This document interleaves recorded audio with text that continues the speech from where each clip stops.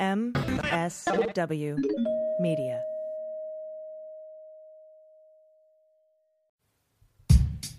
This is Colin, Donnell, and you are listening to my favorite podcast that begins with the letter W. Take that, Mark Maron.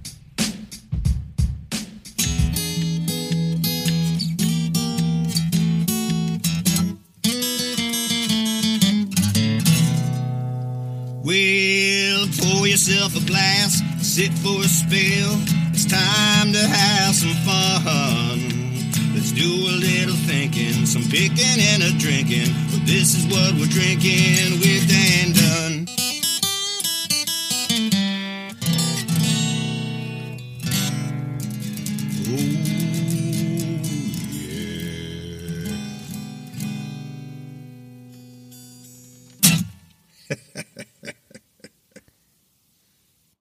Hi, I am Dan Dunn, and what we're drinking on this episode is Kentucky Straight Bourbon Whiskey from the Bardstown Bourbon Company, part of their Fusion Series, the latest expression in their Fusion Series. That's the number 2 in the Fusion Series. It's a fantastic bourbon.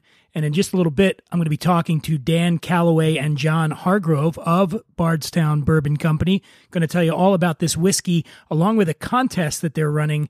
You're going to want to hear about this. It's a chance to win $20,000 and get to be a whiskey ambassador for a year for the Bardstown Bourbon Company. So details on that contest coming up in just a little bit.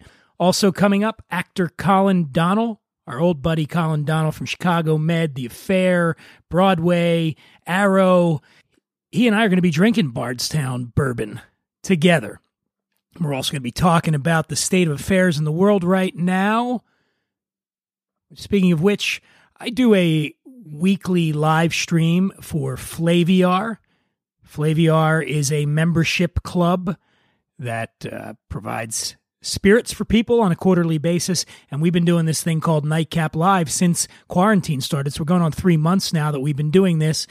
We've had a lot of great guests, including the guest that we had last week on the show, Aisha Tyler, and towards the end of the show, Aisha spoke very eloquently about what's happening in America right now, about what we can do, and most importantly, about the hope that she had, and it really moved me to a degree that I want to play it for you now, what she had to say, and here it is. Well, here's what I want to say to everybody watching.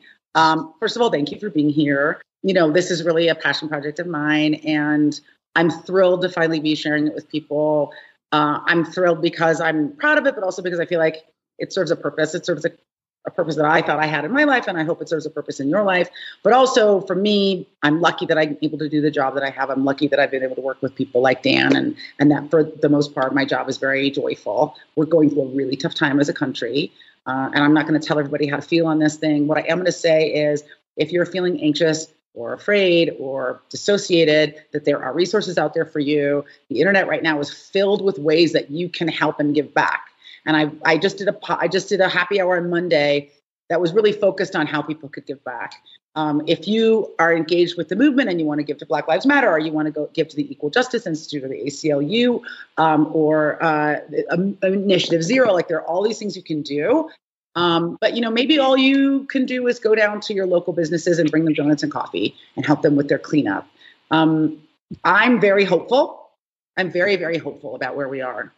My mom was a freedom rider and a member of the Student Nonviolent Coordinating Committee, and she demonstrated and she marched and she put her body on the line for social justice, before I was ever born. I have so much respect for her, and I have so much respect for everybody that's out there marching right now. That's not going to be everybody's path. Not everybody's going to want to do that. Not everybody's going to be able to do that.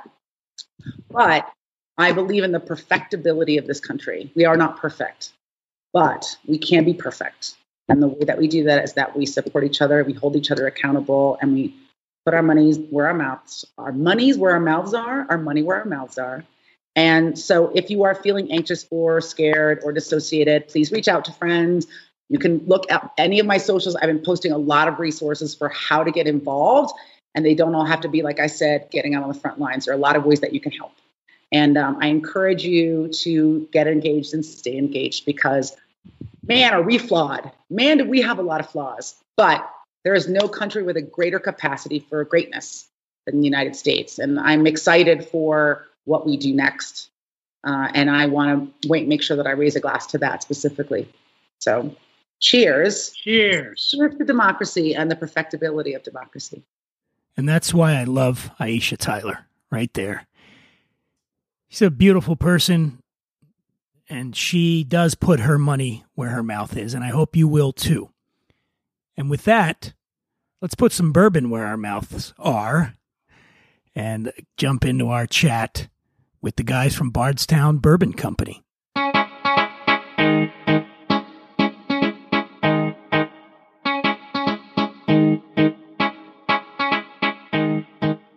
Joining me now, all the way from Kentucky, via the Zoom, is Dan Calloway, the VP of Hospitality at Bardstown Bourbon Company, and John Hargrove, the COO, Bardstown Bourbon Company. Guys, thank you so much for being on the show.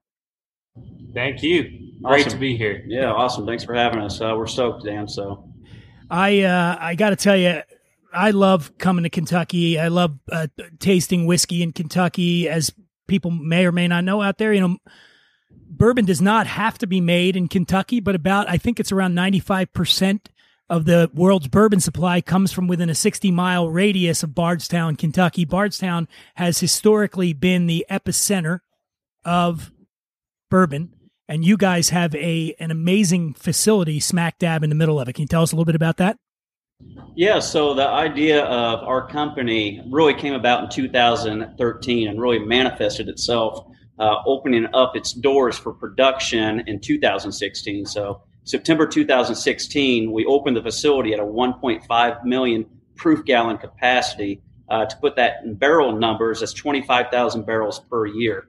The next year, we doubled capacity with the success of our collaborative distilling program. We had to increase capacity to 50,000 barrels a year, so 3 million proof gallons. The year after that, we had to double capacity yet again. So we are up to 7 million proof gallons a year, a little over 110,000 barrels currently, producing for some of the largest spirits producers in the world down to some of the largest craft producers in the world.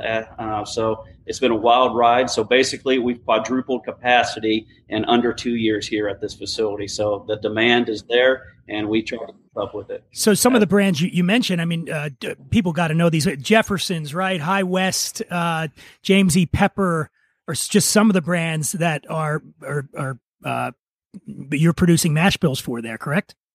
Yeah, it's interesting. We produce over 40 mash bills. So a lot of brands you're familiar with, Maker's Mark produces 1, Heaven Hill 5.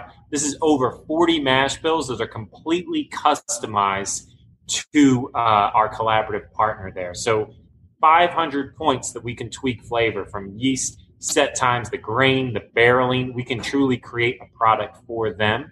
With all of that in the collaboration, we're also making an incredible product for ourselves that's currently aging. In the meantime, we're blending, we're finishing, we're doing some awesome innovation as we build to releasing truly Bardstown bourbon distilled here.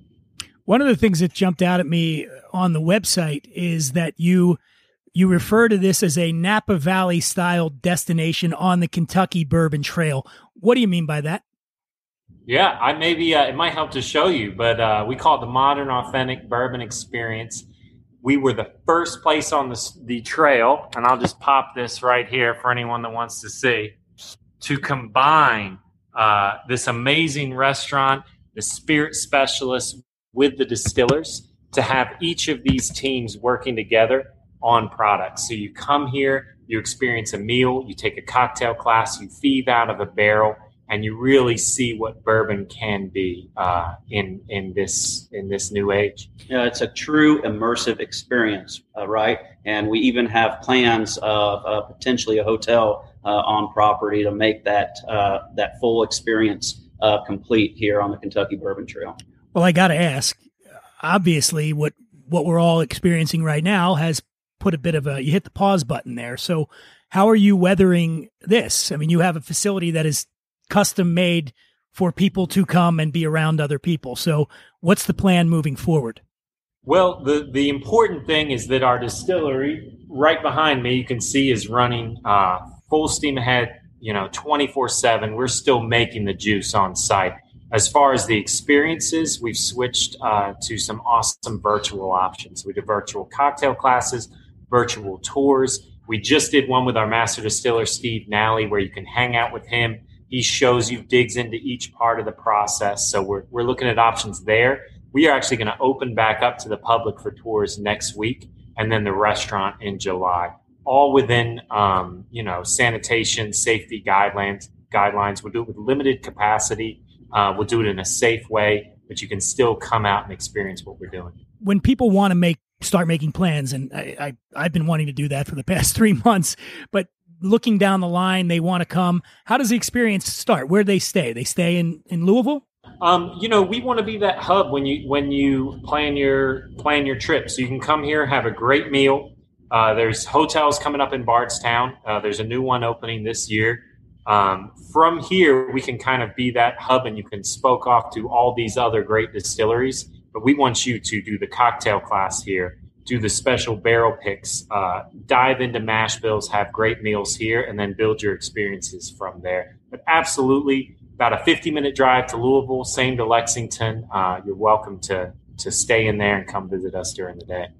And I got to tell you, folks, it's worth going out. The whiskey itself, I believe one of the first sips I've ever had of Bardstown bourbon was the Prisoner, which is a Tennessee bourbon, which is finished in the Prisoner. People, wine drinkers out there know the Prisoner. You're finishing that in their French oak barrels, correct? And it's a powerful whiskey. What is it? It's got to be around 100 proof, right? Right, it is. So we finished it in French neutrals at that same ratio that the Prisoner blend is. So Zinfandel forward with Syrah, Petite Syrah, Cab Sav. So what's unique about our finishes, they're traditionally a lot longer compared to the industry. So that particular finish was 18 months in those barrels. So you can see we had the patience to do that while working on other projects, and we're really excited. We're actually going to come out with a second iteration of the Prisoner release. So we have a lot more in the pipeline coming down. John, when you say it's a lot longer, so 18 months, what would be industry kind of standard for something like that for aging? 4 to 6 months on average, usually on the finishes, but there's some 9 to 12 months. So we're on the higher side, and we even have some projects in the warehouses right now. Our longest aged one is over 2.5 years right now on the finished side. So we're doing a lot of experimentation from different finishes with wines, with beers, to see where the sweet spots are for all those different types of finishes that we'll be putting out in the future. And speaking of sweet, I with that whiskey, with the Prisoner, I remember it had a very, not sweet in any cloying way, but just in a very delightful way. So I think the mash bill's got to be pretty high corn content, correct? Yeah, it's around that 84% corn content. So 84% corn, 8% rye, and the rest of the malted barley. So yeah, it's a really corn heavy recipe. And the cool thing about that Prisoner is that you're right, it's about 100 proof, but it is all natural. It's actually cast strength. So where often things are diluted with water, just the residual dregs of the wine, that gallon or two of wine that's left over in the barrel, that's what brought the proof down to 100. So it's a cast strength 100 proof whiskey. So that Tennessee on its own would be 110 proof in the barrel. So you can see it brought it down 10 proof points, essentially down to 100 proof to be cast strength. People hear that and they maybe get a little bit afraid. But I'm going to tell you, the alcohol is not. You're not getting that dominant, sometimes when you get a big high proof scotch or something where you're like, oh, Jesus Christ, it's a really smooth whiskey. Yeah, it's rich, fruit forward. I mean, it's decadent, just like the Prisoner wine. You're going to get fruit and just a full flavored and not that aggressive biting alcohol at all. It's really well balanced. Yeah. Yep. Absolutely. Coming up on the show, actor Colin, Donnell, and I are going to be we're going to be researching the whiskey. And by that, I mean drinking the hell out of it. Yes, nothing better than researching whiskey. That's what I love best about this job. You've got a couple of new products out as well. You want to talk about you got the Fusion Series #2. Is that when was that? When did that come out? Yeah, so Fusion, it really encapsulates everything we're about. It's collaboration, transparency, and innovation. It's collaborative because the teams, John's team, the culinary team, the beverage team, all on site here, work together through all kinds of blinds that John puts together. We have tons of options on our own stuff, over 40 mash bills, tons of sourced. We come together, we make the best blend possible. It's transparent because we put exactly what's in there, the ratio, right on the side of the label blend we came up with. It's innovative because anything's on the table. We're discovering this art of blending, putting different flavor profiles together to make one product that's greater than the individual parts. So it's a fusion of our bourbon and source bourbon, but most importantly, it's a fusion of the different perspectives that we have on site. Yeah, and what's really neat about this product where other sites, other companies traditionally have a master blender, we came at it at a different approach. So we have the culinary team involved, we have the beverage bar team involved, and then the distillery team involved. So each come at it with a different perspective, and all of them are allowed to come up with their own ratios, their own submissions that we all taste blindly, right? So every time out of 52 submissions, this one won out in each blind tasting that we conducted with the team. And to throw them off a little bit, I even threw some finished products into the process blindly to see how this would compare to products that are already out there on the market. And we submitted this to the World Whiskey Competition in San Francisco this year. It got a double gold, and then Whiskey Advocate 2019 named it the 11th best whiskey in the world. Incredible. Yeah, and for such a new company too. I mean, it's got to be intimidating to come in because you got all the old brands, the established brands there. Was there a level of intimidation about, can we really do this? Yeah, there is, but that's a good thing. We face that head on. It's all about the team that we have built here. So definitely the talent that we have brought in-house to tackle that head on. So this is just a manifestation of the team we have built here at BBC. So on the distillery side, we brought in some of the best operators, supervisors, managers in the industry all together. On the culinary side, Dan can touch on it since he was a part of bringing these people in-house.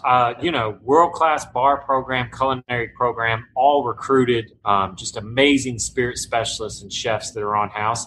And John, just to speak on him, former Green Beret, left the service, got into the spirits industry, former master distiller over at Sazerac with Barton Brands, recruited, like you said, a traditional big industry to come here, innovate, and create his own program here. So it is all about the team. So we all bring different skill sets essentially to the table, and we leverage all those different skill sets across the board to come out with a product like this. Well, there's something really exciting too that I want to tell you all about out there, and it's a chance to maybe get hired on as the world's top whiskey taster. So I want to. It's a contest. You know what? I'm going to let you guys tell people out there what they got to do, because this is a really, really exciting opportunity. Yeah, this is a new opportunity. So we just came out with this. It's an awesome program. It's a way for a whiskey fan to enter and get involved and present themselves as the world's top whiskey taster.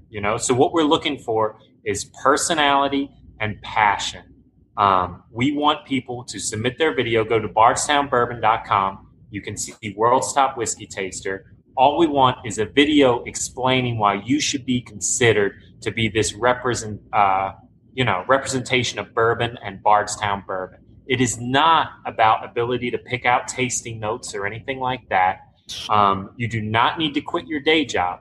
You will represent us in festivals, right? You'll go out, we'll do whiskey festivals, we'll fly you out there. You will receive $20,000 cash prize. $20,000? Wait, can I enter? Can I enter this thing? I hope you would. You're my main contender. I got my money on you. I know my stuff. I'm ready. And then the coolest thing, I think, is the opportunity to create your own blend with our master distiller, Steve Nally.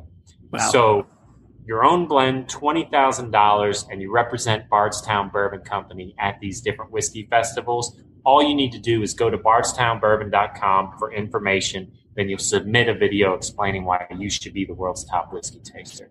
As intimidating as this could be, world's top whiskey tasting, we really modeled it around how do we reach that person who's really passionate about the spirits industry, but per se is not working in the spirits industry. So we gravitated towards that, the video submissions, the personality Dan touched on. So we're getting really excited about the submissions that are coming in.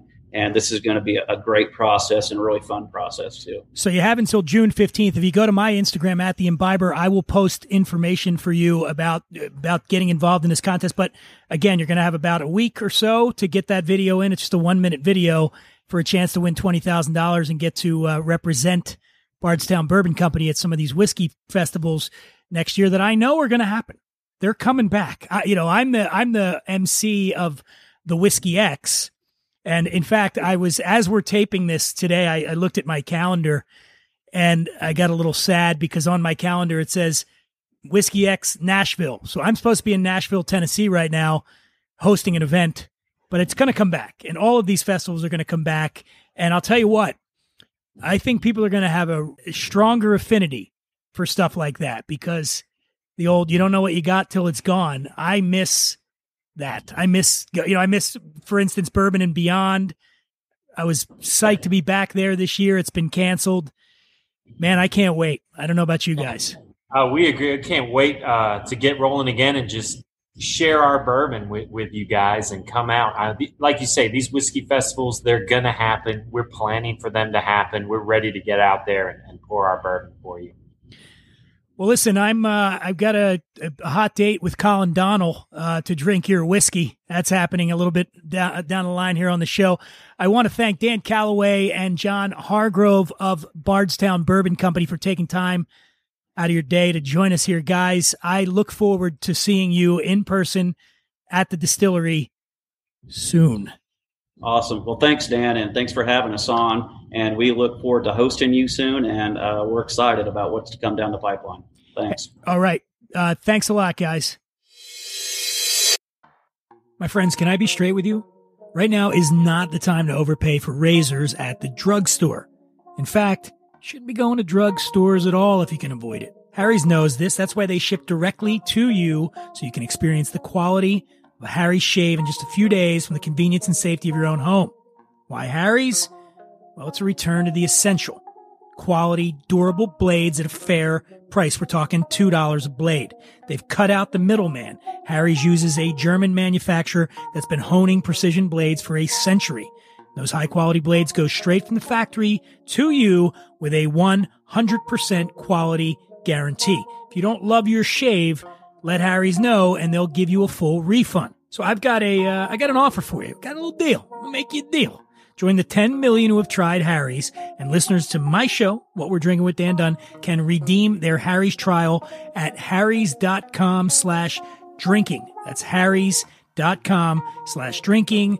Redeem it. You're going to get a weighted ergonomic handle for a firm grip, a 5-blade razor with a lubricating strip and trimmer blade, some rich lathering shave gel with aloe, keep your skin nice and hydrated, very important, and a travel blade cover, keep your razor dry and easy to grab on the go. Because eventually you're going to get to go somewhere again, I promise. So go to harrys.com/drinking to start shaving better today. With me now, I like to, he is an actor, but I kind of think of him as sort of my de facto co-host now, since he's coming on the show so often. But he is an actor as well. He's been on Broadway. He's been on Chicago Med and The Affair and Arrow and a ton of other stuff. Please welcome back my friend Colin Donnell. How are you, man? Good, man. How are you doing?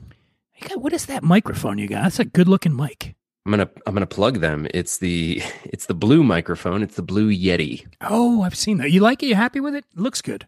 I love it. Yeah. It makes me sound a lot cooler than I actually sound in real life, which is great. It's super easy. USB plug-in. It looks good. What do you think of this look, by the way, what I have going on right here with the bandana and myself behind me pointing at me? You are just the poster boy of narcissism. I was hoping you'd say modern day Springsteen. I was going Springsteen circa Born in the USA look, you know? Yeah. Born in the U. See it? Pipes. Remember when Bruce was working out? I got the pipes going like Born in the USA. Not seeing it? You're not seeing it? No, I've seen it. Okay. Is that enough? When You've I seen was enough? when I was like 4 years old, that was the only song that I would sing around the house. My mom has this great picture of me as a little kid, and I was like dancing in the street. Another great Bruce song. Dancing in the Dark. Dancing in the Dark. Sorry. Dancing in the Streets, Martha, and the Vandellas. Get it right, please. You're right. I apologize. You've just been demoted from de facto co-host to PA. Uninformed music fan. So that was you Dancing in the Dark. You could play around the house? No. Born in the USA.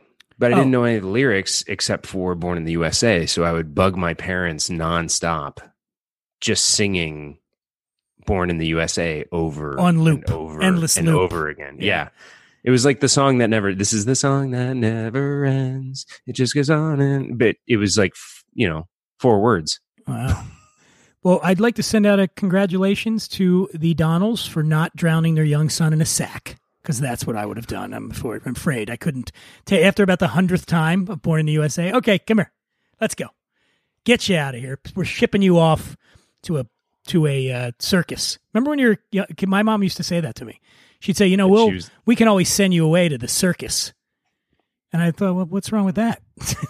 That sounds better than this shit, and they're probably better cooked than you. No. I had a rough childhood. So we are here. It's good to have you back, man, as always. And good to be here. We've been talking for 3 minutes and we have not raised a drink yet. Nope. And we need to do that. I want to cheers you. There you go. Your drink disappears. It disappears when you go over here, but over there you can see it. So cheers, like ching. There we go. Cheers now, to you. You start. What are you having? So we're drinking Bardstown Bourbon today, and what did you make with this? I made myself a Boulevardier cocktail. Okay. Explain that to people, what you got going on there. So if people watched the last time that I was on, we were drinking Negronis last time, right? That's right. I was drinking Negronis. And a Boulevardier is just a riff on a Negroni. Instead of gin, you substitute out for a bourbon or a rye. And earlier you and I were talking about Chicago and Aviary. I have the beautiful Aviary cocktail book that my wife Patty gave to me, and I was looking through their recipes and trying to find something cool. And I found their, the traditional Negroni or Boulevardier is 1-to-1-to-1 bourbon, Campari, and vermouth. But they have a very specific ratio of 2 ounces bourbon, 0.75 of vermouth, and half an ounce of Campari. And I have to say, it's my new favorite ratio for a Boulevardier. So it's a way more whiskey prominent version of it. It's heavier on the whiskey. Gotcha. And it sort of balances out the, I'm a Campari fan, but it's all very evenly balanced and wonderful. Okay. I like it. Yeah. Sounds good. What are you drinking? I'm doing a variation. Well, not a variation. I'm doing an old fashioned with the muddled fruit. So what I did is I took 2 maraschino cherries and I put them in a shaker. So this is a different kind of way to do it. And this is from my friends over at Difford's Guide. Difford's Guide has a great recipes, lots of great stories on there. So that's where I found this recipe. So it's, you take 2 cherries, throw them in a shaker, and then you take a half a slice of a fresh orange and you throw that in there. Okay. And you muddle the cherry and the orange, and then a little bit of lemon, just a tiny little slice of lemon in there too, muddled that up. 2.5 ounces of bourbon, a little 1/4 ounce of the maraschino syrup from the cherry jar. Just pour a little bit of that in there. And then some sugarcane syrup, like a 1/4 ounce of that, and 2 dashes of whatever aromatic bitters you enjoy. I used Dale DeGroff's pimento bitters, and you're shaking it this time. You're shaking it and then straining it into an ice-filled glass. Obviously, the old-fashioned is usually or often mixed in the glass itself in which it's going to be served. But I think that shaking it just incorporates the flavors. It gets, muddling, it gets all of that in there, and I like it. So see, I'm not a muddler for my old fashions. Not a muddler. Okay. Except for the because I usually use like a Demerara sugar cube. And what I'll do is I'll soak it in the bitters and I'll muddle that up. But that's it. That's the only muddling that I do. I think the practice of muddling fruit and putting it into drinks originated back in Prohibition days, because a lot of what people were getting to drink was moonshine and shit. And so the fruit was a component that was added to mask the unpleasant flavor of the spirits. I was just having this conversation with my brother last night. I found a couple of new bottles, and in particular a new gin that I haven't had before. And he was saying, like, we started talking about the history of cocktails, and basically we were saying the same thing. It's like, a lot of classic cocktails derived out of the fact that people wanted to mask the flavor of the bad booze they were tasting. Absolutely. So, but I'm enjoying Bardstown for real.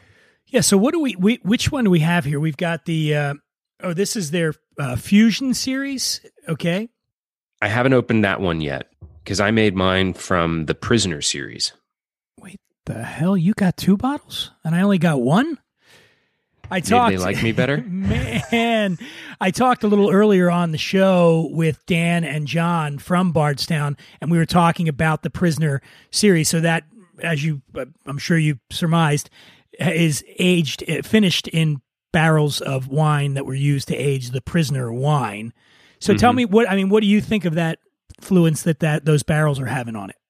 I mean, it does have a little bit of that sort of round, oaky, like Cabernet almost feeling to it.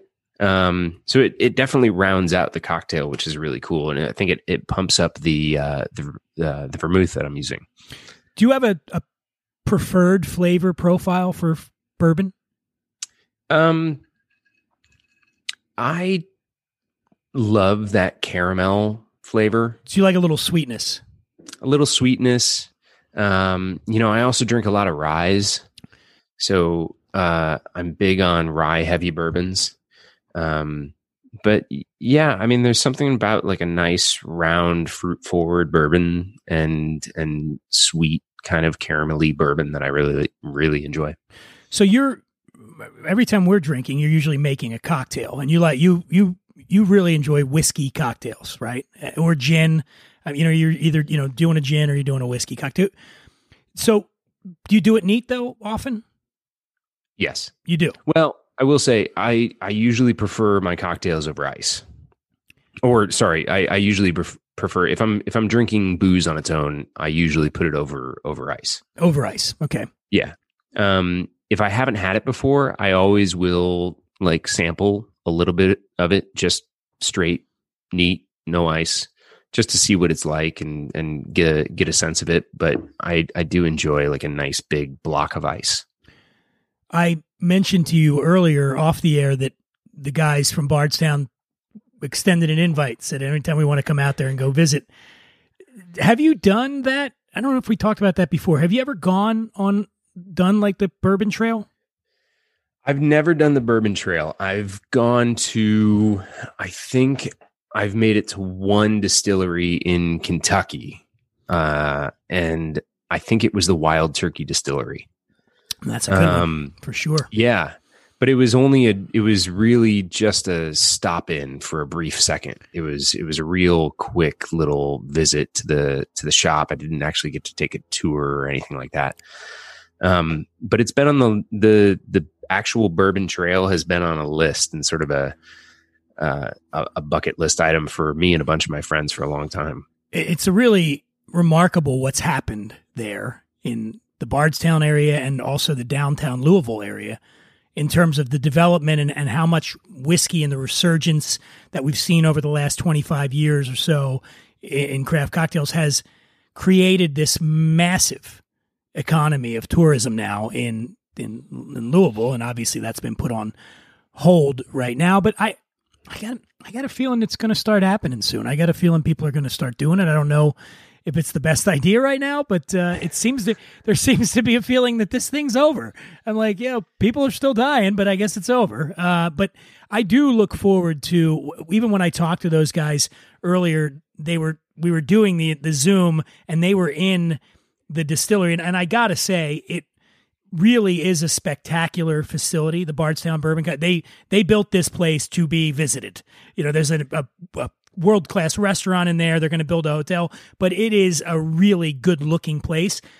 And I got there was a real feeling of whimsy when I was watching them. I'm like, I miss this, man. There was, and it's all those things that we took for granted. I remember times going, oh man, I can't believe I got to go to another distillery tour. I got to go do this.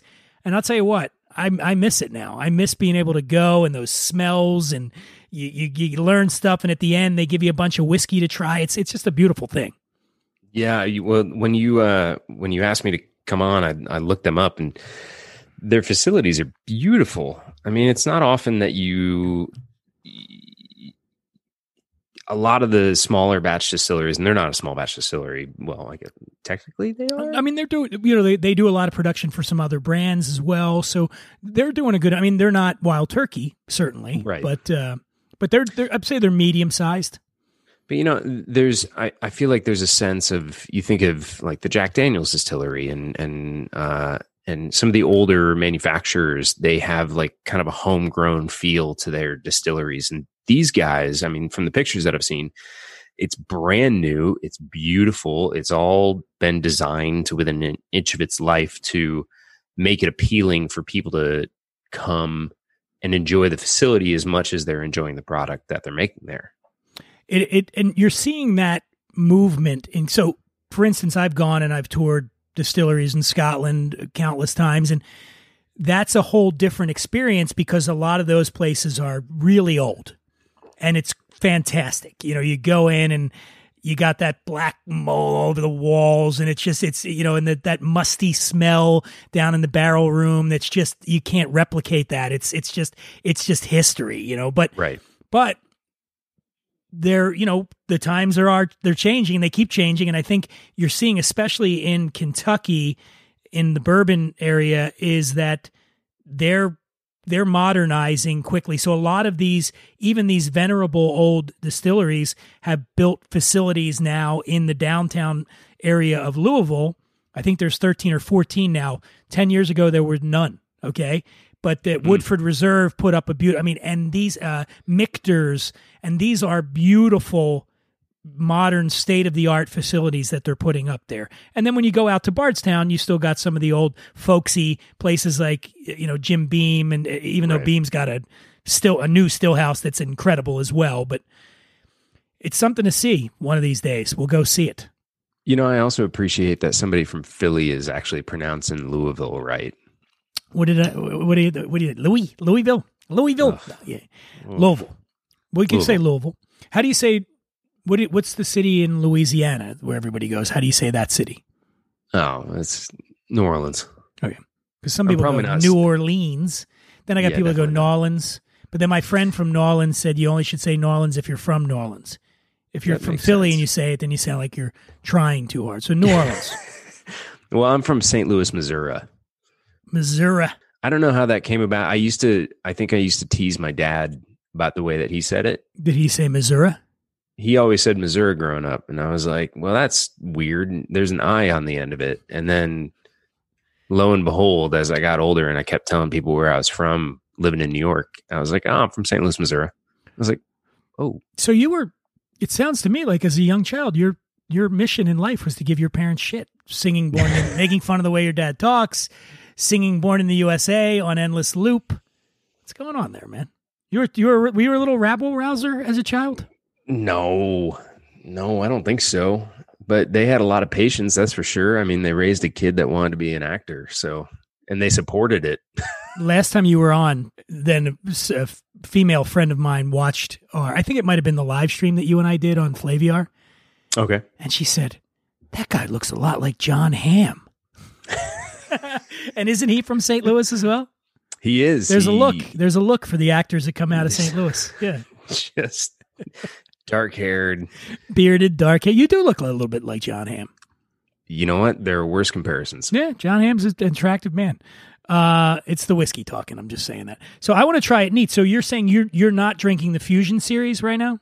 No, but I'm gonna. Go I'm get gonna. it. You go get it.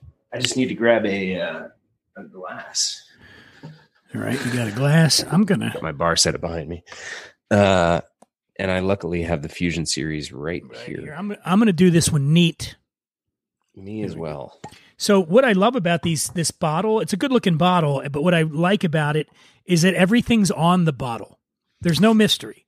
What I'm telling you right now is it gives you a breakdown on the side of the bottle about the percentages of the blend. I like that. I like that they're keeping people informed as to what's in it. It's a really interesting. I mean, it's a beautiful way. It's a beautiful label because it leaves nothing. You know, people are going to get their own tasting notes, but they also get really informed about what they're drinking. And yeah, what I'm getting here, getting a little bit of that green apple, which I really like, and roasted nuts. And you mentioned the caramel. That's there, right? That's totally there in this one. But it's a nice balance here between the younger whiskeys. I think the youngest whiskey in here is under 3 years old. And then that 12-year-old. Yeah, 2 years, 10 months. Yeah. I like it. Yeah, I mean, you get a little bit of the like the roundness of the age and the I don't want to say abrasive, but you get a little punch in the mouth with the newer corn heavy blend. Yeah. Do you have you gone to many sort of organized tastings, whiskey tastings? No.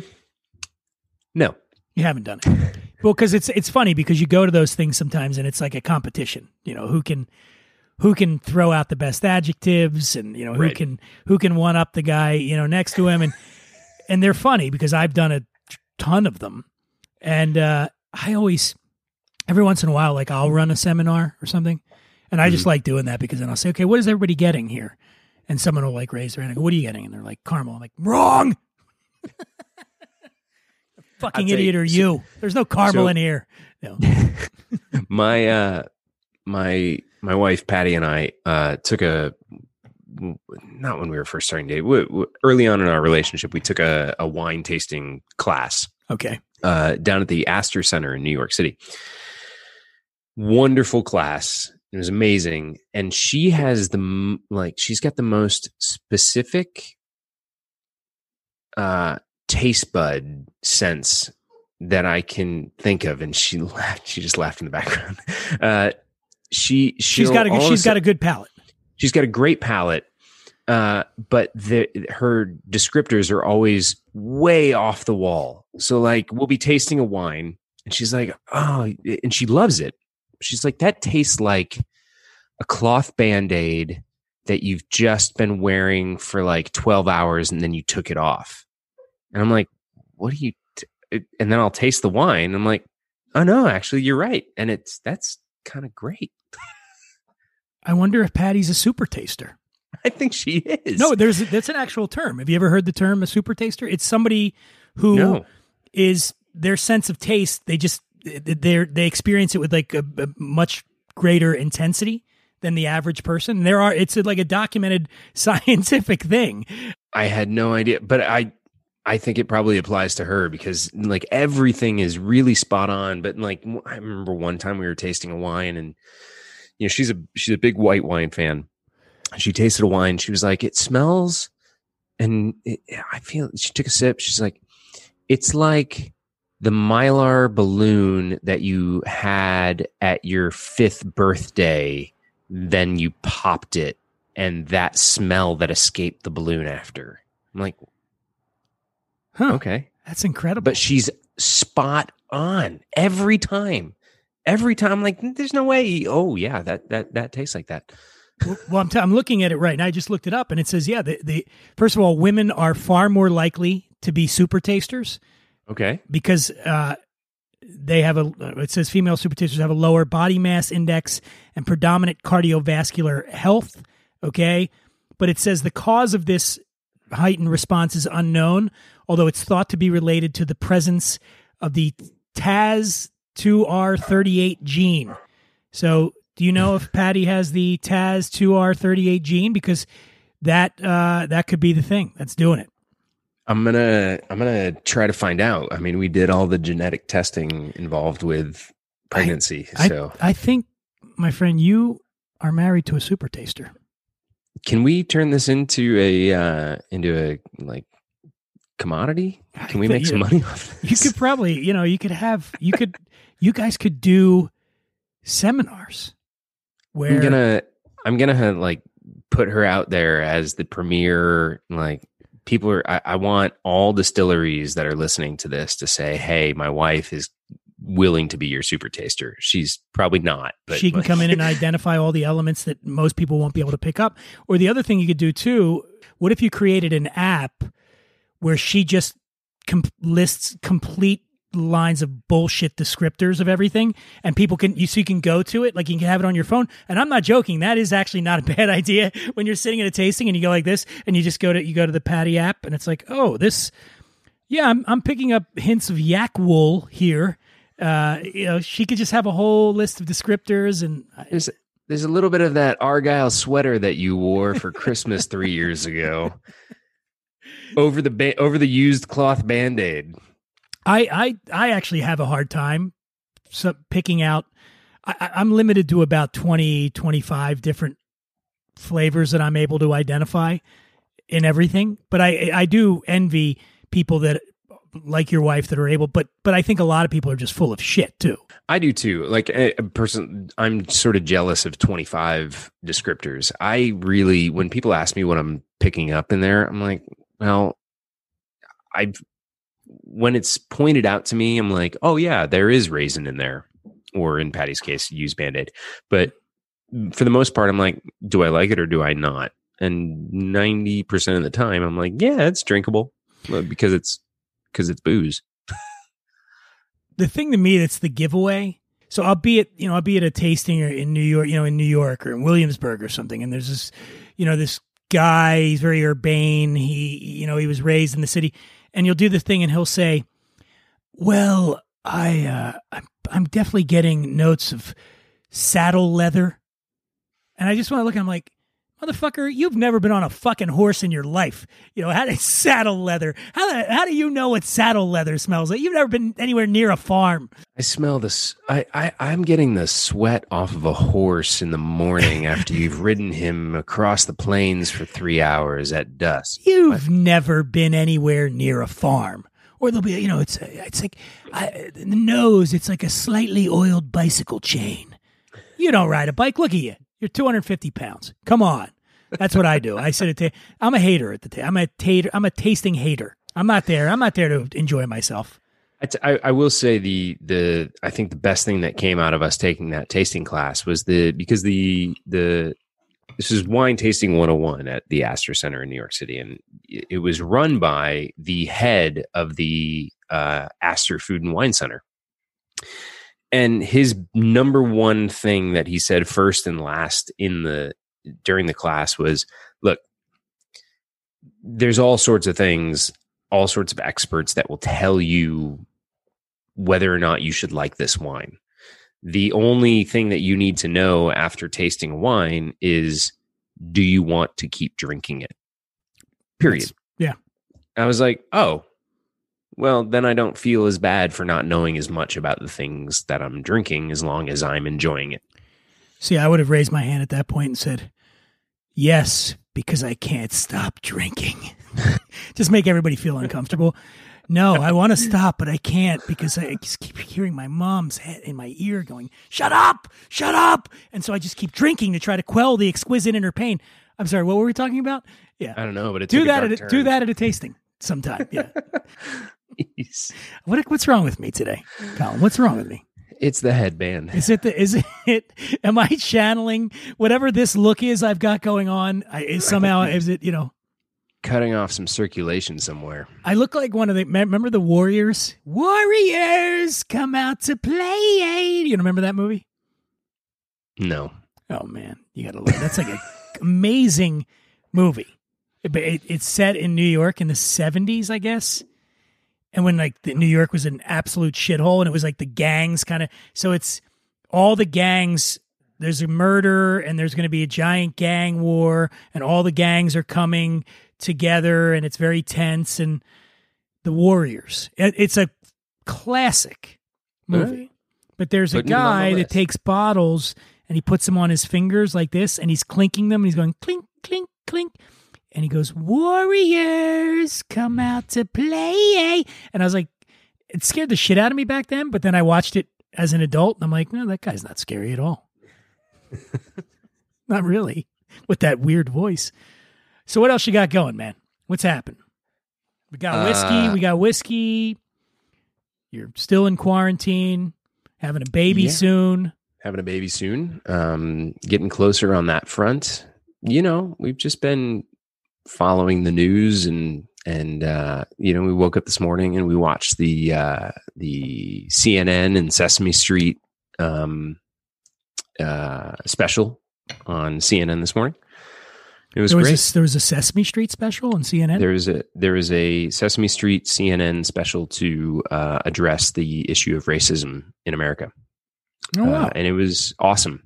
It was, you know, I think as informative for adults as it was for kids. There was lots of questions coming from kids and families about how to identify racism in the country and how to address racism in the country. And you know, it was a great hour-long special. And you know, a lot of this is coming from we as expecting parents, we're, you know, figuring out how to do our best to raise a kid to be fully aware of racism and its role in the country, and how it's going on, and how to combat it actively, and how to raise a kid to be aware of what is going on, and to grow up to be anti-racist, and to, you know, respect everything. So it's, you know, it's obviously we're talking in a very trying time in our country, and we're, you know, we're doing our best to read and donate and educate ourselves, and talking with friends and family, and talking amongst ourselves, and talking about just everything, looking inwards a lot.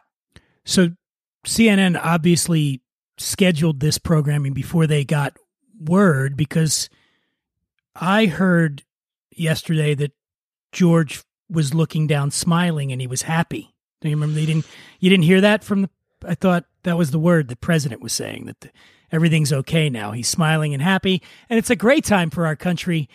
That's what you got to be thinking about. How do I raise my kid in the, you know what? I'm not going to get political, because then I'm going to get really angry, and I'm already wearing a cutoff shirt and a bandana, and shit could go hideously wrong. You don't want to get me angry, but I you know, by no means am I trying to diminish everything you are saying. I couldn't imagine as someone who is about to, you and your wife about to bring a child into the world.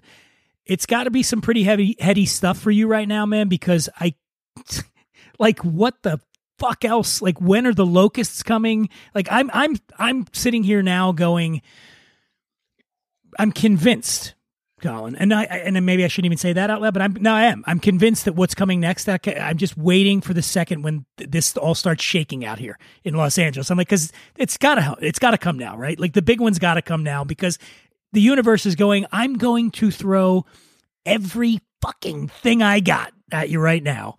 And this is when you're bringing a child in the world. It's gotta be scary.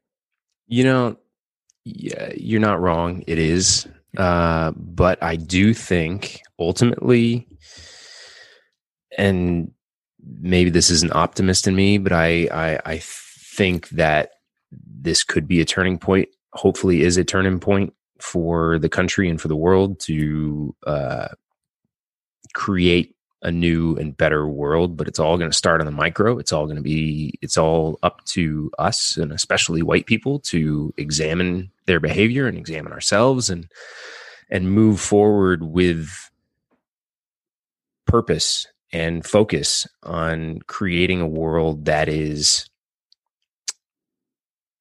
entirely equal for everybody.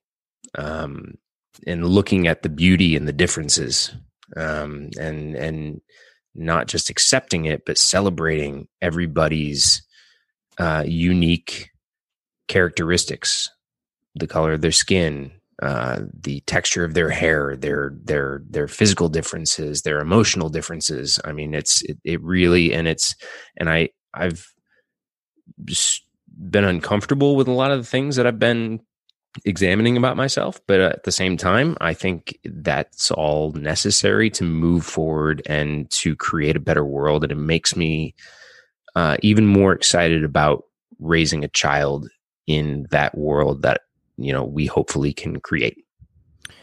Amen, brother. And not only just on that part of it as well, the optimist in me is trying to see this as a reset, and not only that aspect, but also what's gone on with COVID and quarantine. There are things that have started to happen because of this that are good things, especially on the environmental front, because we're not flying airplanes, but we're not burning as much fossil fuels. You're seeing nature make a comeback in a lot of places in very pronounced ways.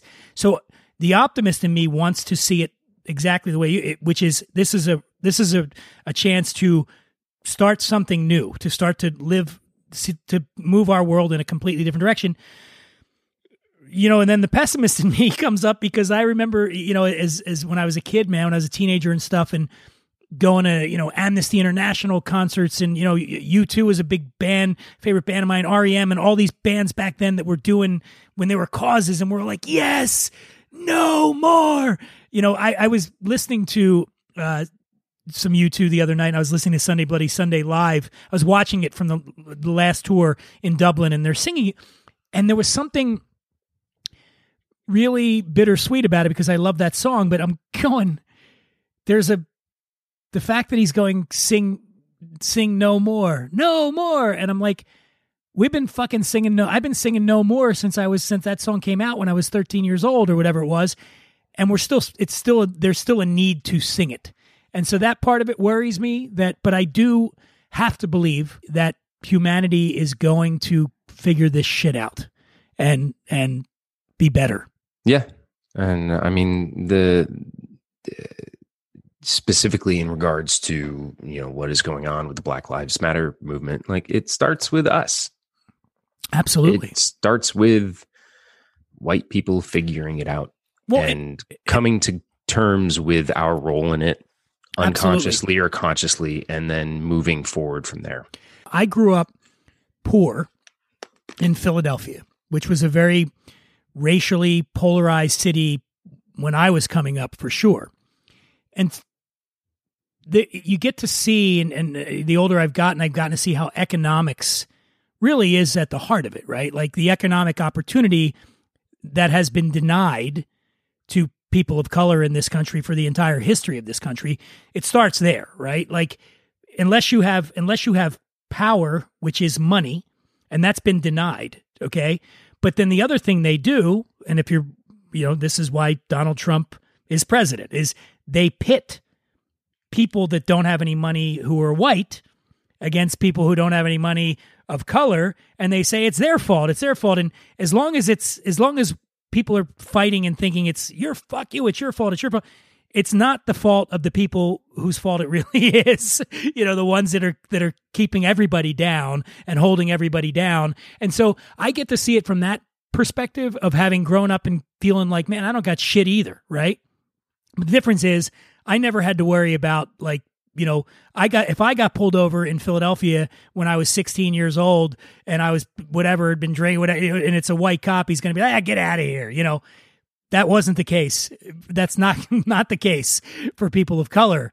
And that, and that's the thing that is, I don't know if it's shocking to me, but the fact that I remember it being so bad when I was young, like, and going, here I am 30 years later and watching stuff that's seemingly worse than what I saw when I was young. And how the fuck did we get here? Let me have some more whiskey. Jesus Christ. How'd this happen? Well, you know what?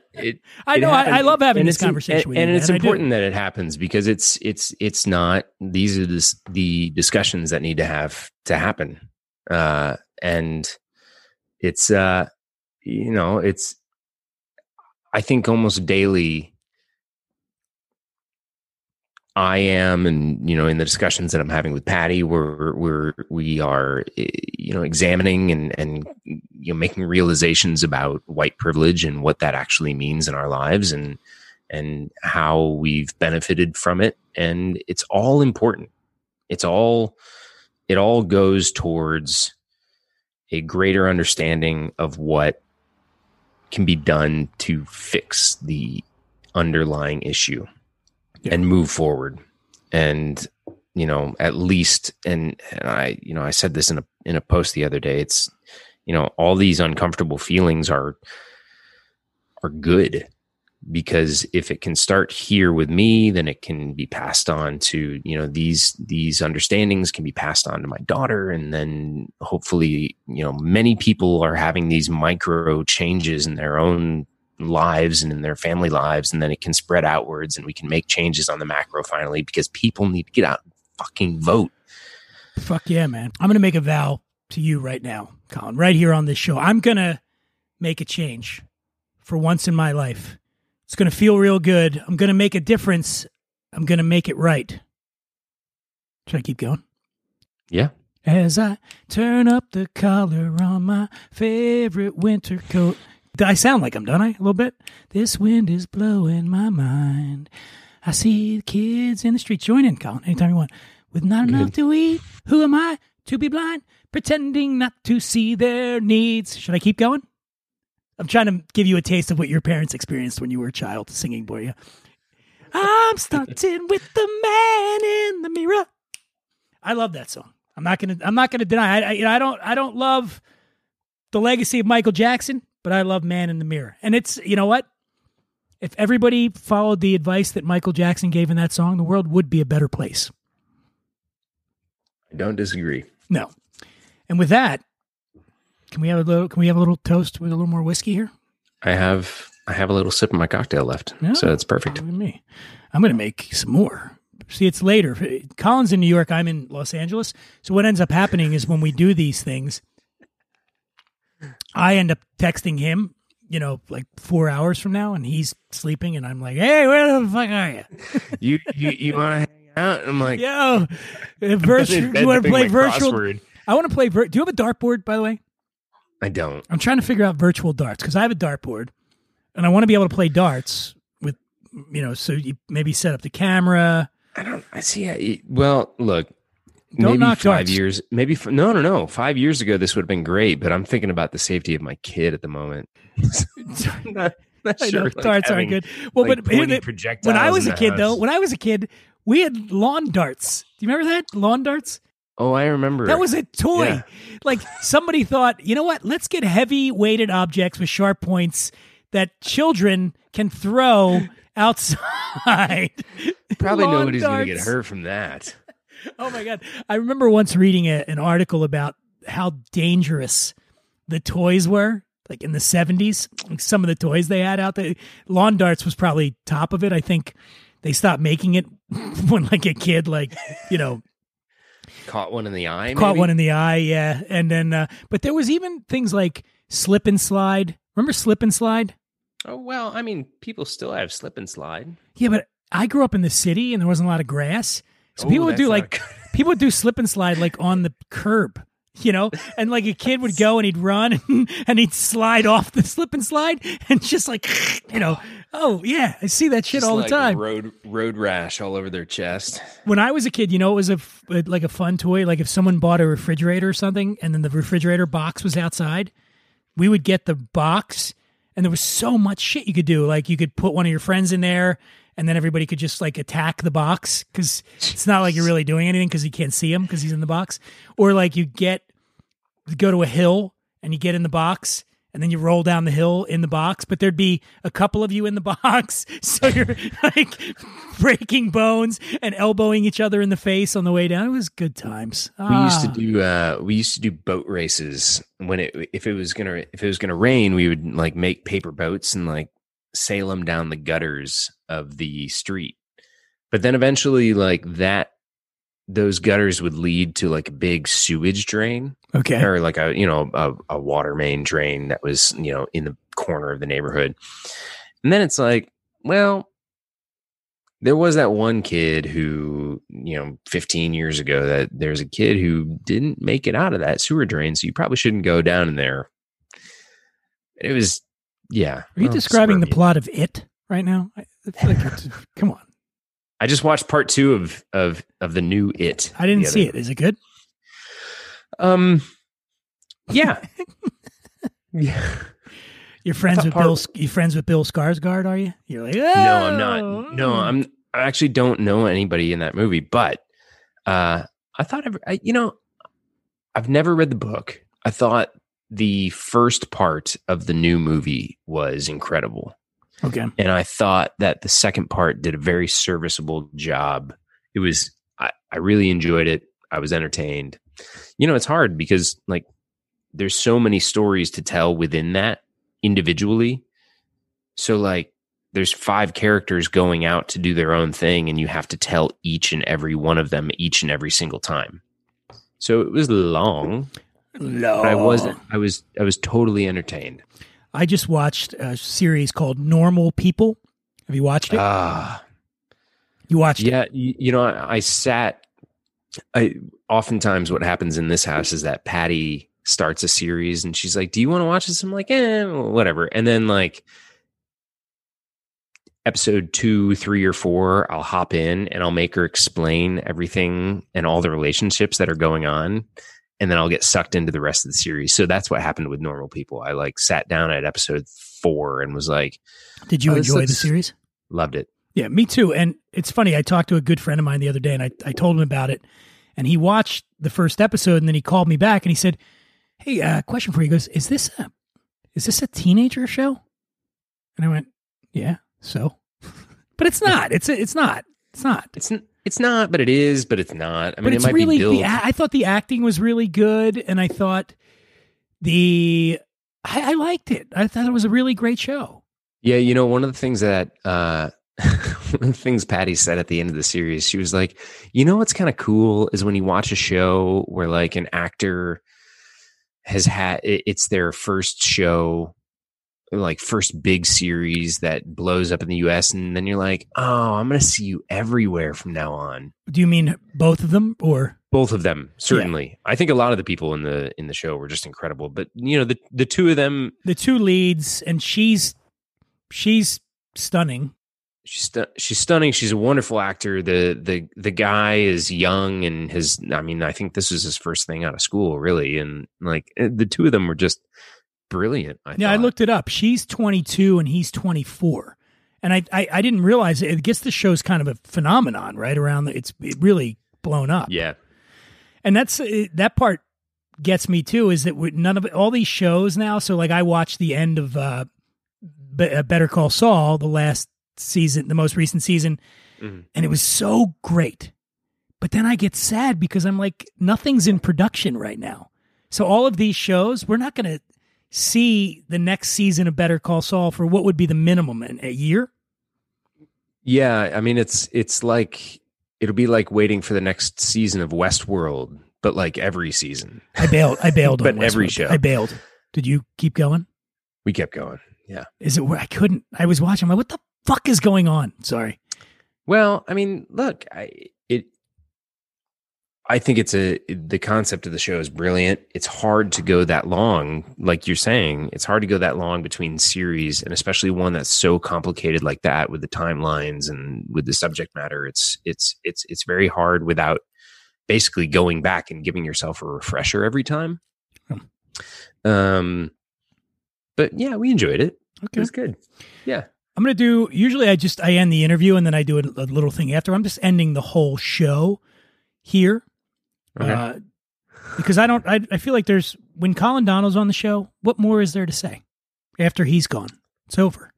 It's done. There's nothing left. So I want to thank Dan Calloway and John Hargrove from Bardstown Bourbon Company for joining us earlier on the show. And of course, I want to thank my dear friend John Hamm. Oh, shit. God, you really do look like him. I'm sorry. It's just like I'm looking at, yes, it is John Hamm, isn't it? You're so good on Mad Men. No, I've had a great career so far. You're killing it, man. You are fucking killing it. No, he's not John Hamm. He's Colin Donnell. He's St. Louis's first favorite son. Fuck you, John Hamm. Until John Hamm comes on, then I'll be like, Colin, who? Who else is from St. Louis? That's Scott Bakula. Scott Bakula was the guy from that show. I know who he is, but I can't think of the show. And neither can you. Isn't that Quantum embarrassing? Leap, man. Quantum Leap. That's it. Quantum Leap. Who else? Anybody else from St. Louis? Well, we got Chuck Berry, Nelly. Chuck Berry's from St. Louis? You better believe it, man. Nelly, you said? Yep. Okay. Chuck Berry used to play he had a long-standing, when I was growing up, he had a long-standing monthly gig at Blueberry Hill, which is a music club in St. Louis, is the Loop. And one of my biggest regrets is never having gone to see Chuck Berry play live. When did Chuck Berry die? I mean, I want to say within the last decade. It wasn't. I'm terrible with dates, so I'm not going to be the best person to ask. You should probably Google it. But yeah, man. Huh. Scott Joplin's from St. Louis. I'm going through. I'm on the Wikipedia here. Maya Angelou. Sterling K. Shepard. Oh, he's great. Yep, he's from St. Louis. You said Chuck Berry, but also Yogi Berra, the famous baseball player. Linda Blair from St. Louis. The Exorcist. Mm-hmm. Huh. Joe Buck. Well, we already knew that. Joe Buck. Oh, yeah. He's a big Nikki Glazer, the comedian. She's from there? That's right. We went to high school. She was a year below me. She was 1 year behind me. Miles Davis. Miles Davis is from St. Louis? Yeah, man. Holy God, who knew? What's going on? What are they putting in the water? Getting all these Red Fox, one of the greatest comedians of all time. Jonathan Franzen, one of my favorite authors. John Goodman is from there. Man, you guys, I got to stop talking shit about St. Louis. I feel bad now. Yeah. Don't talk bad about our pizza. Is there pizza in St. Louis? There is a St. Louis style pizza. I know this was supposed to be the end of your show, right? Yeah, well, let's keep going. I know people are out there going, "What? Who else is from St. Louis?" Like, maybe I shouldn't tune out yet. I want to find out if I'm missing anybody. No, go ahead. There's a St. Louis style pizza, which is basically it's like toppings on a cracker, but it's the most delicious thing that you've ever had. It's so awesome. There's very specific like St. Louis style foods. St. Louis style pizza. Emo's is one of the greatest places that you can get St. Louis style pizza from. In fact, we had it delivered up to our place in New York because I missed it so much. Toasted ravioli is another St. Louis specialty. Wait, how do you do? What's toasted ravioli? Toasted ravioli is ravioli. Traditionally beef ravioli, but it's been deep fried. Deep fried. So they cook ravioli. It, then they fry it. You got it. They just fry it. There's a thing called gooey butter cake, which is like it's a breakfast treat, which is awesome. It's got like 2 blocks of cream cheese in it per like 9x9 pan. It's amazing. I'm getting fat just thinking about it. Yeah. St. Louis style barbecue. Oh, well, of course. I mean, come on, man. I mean, all right, man. All right. We are, look, you're special. We're pretty good city. No, you're good enough, St. Louis. You're good very enough. Proud to be from St. Louis. The last one I just saw on here, the final one that jumped out at me is one of my all-time favorite writers, comedians, actors. Harold Ramis is from St. Louis. Harold Ramis was so friggin' talented, man. Like, there's so many. I mean, Groundhog Day which he wrote, one of the greatest movies of all time. He everything, Stripes and Caddyshack, right? Wasn't about all that. Maybe he wasn't Caddyshack. It's funny because I think that he oftentimes, people remember him from Ghostbusters, and that's about it. But don't know him as the writer and director that he became. Post acting career. All right. Anyway, we're getting off. You were ending the show. But then somebody brings up St. Louis pizza. I can't cut you off when you start talking about that. I appreciate it for you letting it get its due. Colin, always great having you. I want to thank everybody out there listening. Hey, man, one more thing. Are you, in terms of we were talking about some of the causes, I know you've been putting swipe ups on your Instagram. Where can people go? You got something you want to plug for people to get involved? Right now, I think everybody should go to Vote Saves America. Vote Saves America. Vote Save America. Okay. Singular. VoteSaveAmerica.com. Go register to vote. However you do it, whether you go to that website or anything else, go register to vote. Find out what's going on. Vote in your primaries. Vote in the national election that's coming up. Just go fucking vote. Yeah, because we can yell and post shit on social media and even take to the streets all we want, but the thing that's going to affect the most change is putting people in office who are dedicated to that change. So that's what we have to do. And on that note, thank you all for joining us. Colin, thank you for being here, my friend. It's always great to see you, and we're going to be doing this again soon. I know it. I got to get you before the new one, but the little one comes along. It's going to be a little bit tougher for you to be doing these whiskey segments. That's right. I can hear Patty in the background going, "Colin, what are you doing?" The baby's, "I'm drinking with Dan." Baby needs to be changed. Baby needs to be changed. Stop but drinking. I'm drinking with Dan. All right, man. Well, great to see you as always, and thanks for joining us, everybody.